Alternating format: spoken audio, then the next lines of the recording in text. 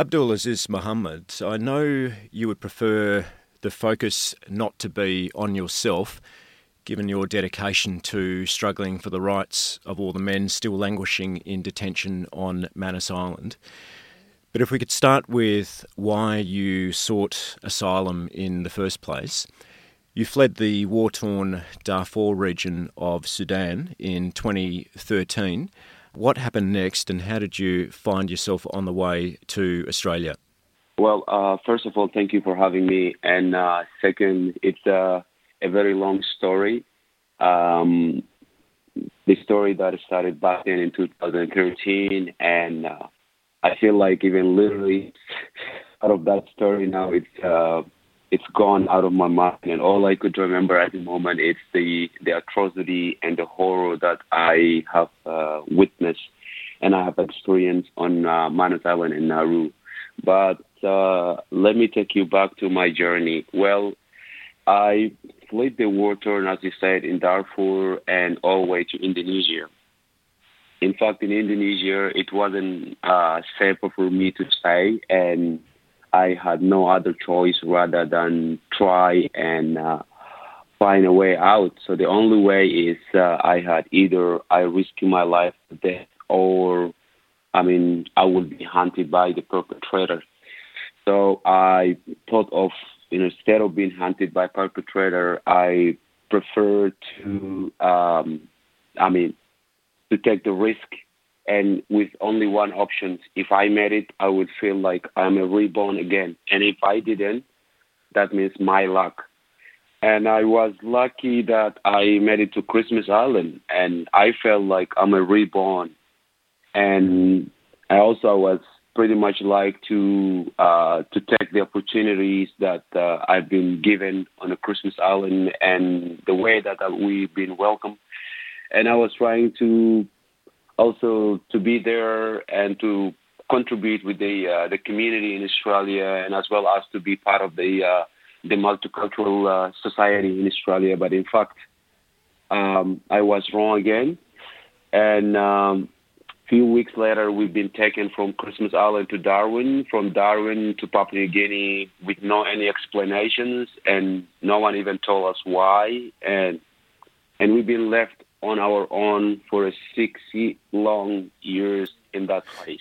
Indeed, and as you say, you ended up spending 6 harrowing years of your life detained on Manus Island.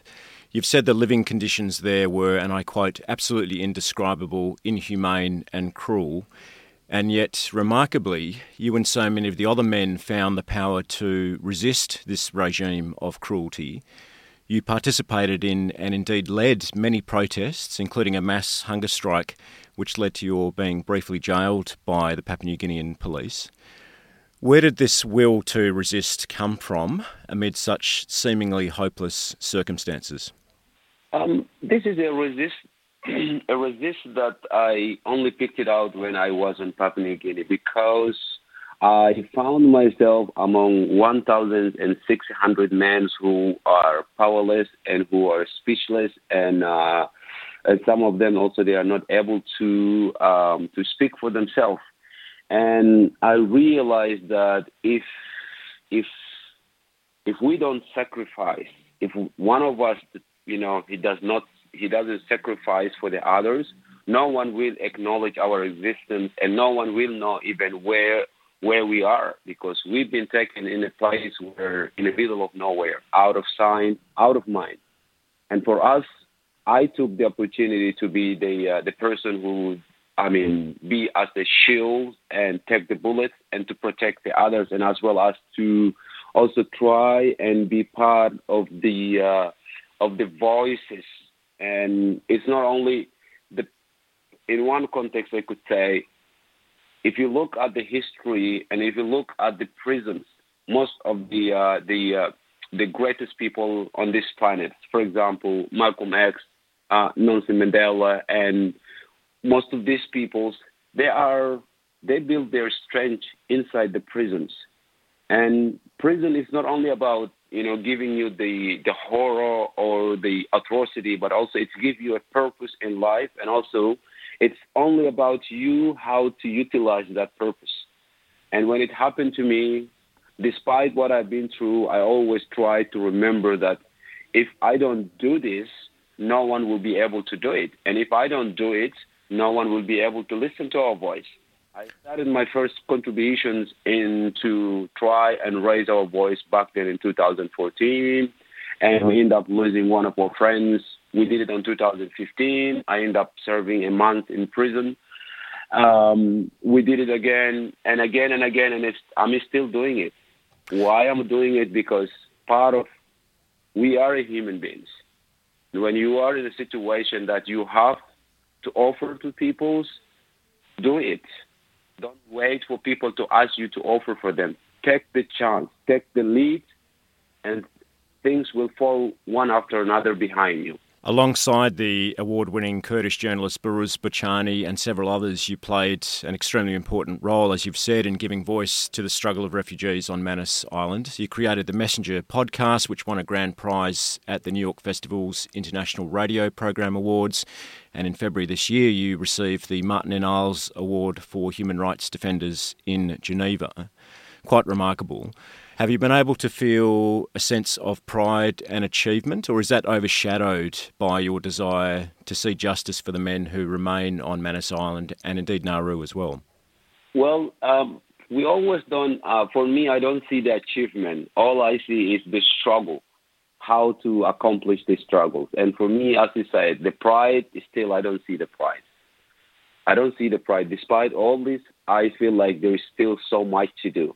I mean, I send my special gratitude to my comrades, Behrouz Boochani, and who we stood alongside, and from the beginning of this nightmare of Official back in 2013. And as long as we keep doing this work, we don't feel the pride, but all we do is we feel like there's so much we need to achieve, not to ourselves, but we need to change. We need to change the perceptions of the people who think and who continually to think that refugees are a threat to the global. And we want to change that perception. So we want to let them know that refugees are not a threat to the global. Refugees are people just like you and me. The nightmare in their country forced them to leave their country and want to be part of your society. And today, if you looked at the refugees, we have a positive example. In every country, refugees are the one who leading the economics in many countries. Refugees are one who contributing, working hard day and night, try to achieve, not to achieve from the country, but also try to present themselves that, look, you gave me a chance, and I'm hereby telling you or letting you know that your chance has not been wasted. Your chance has been granted to the right person, and this is what people don't see.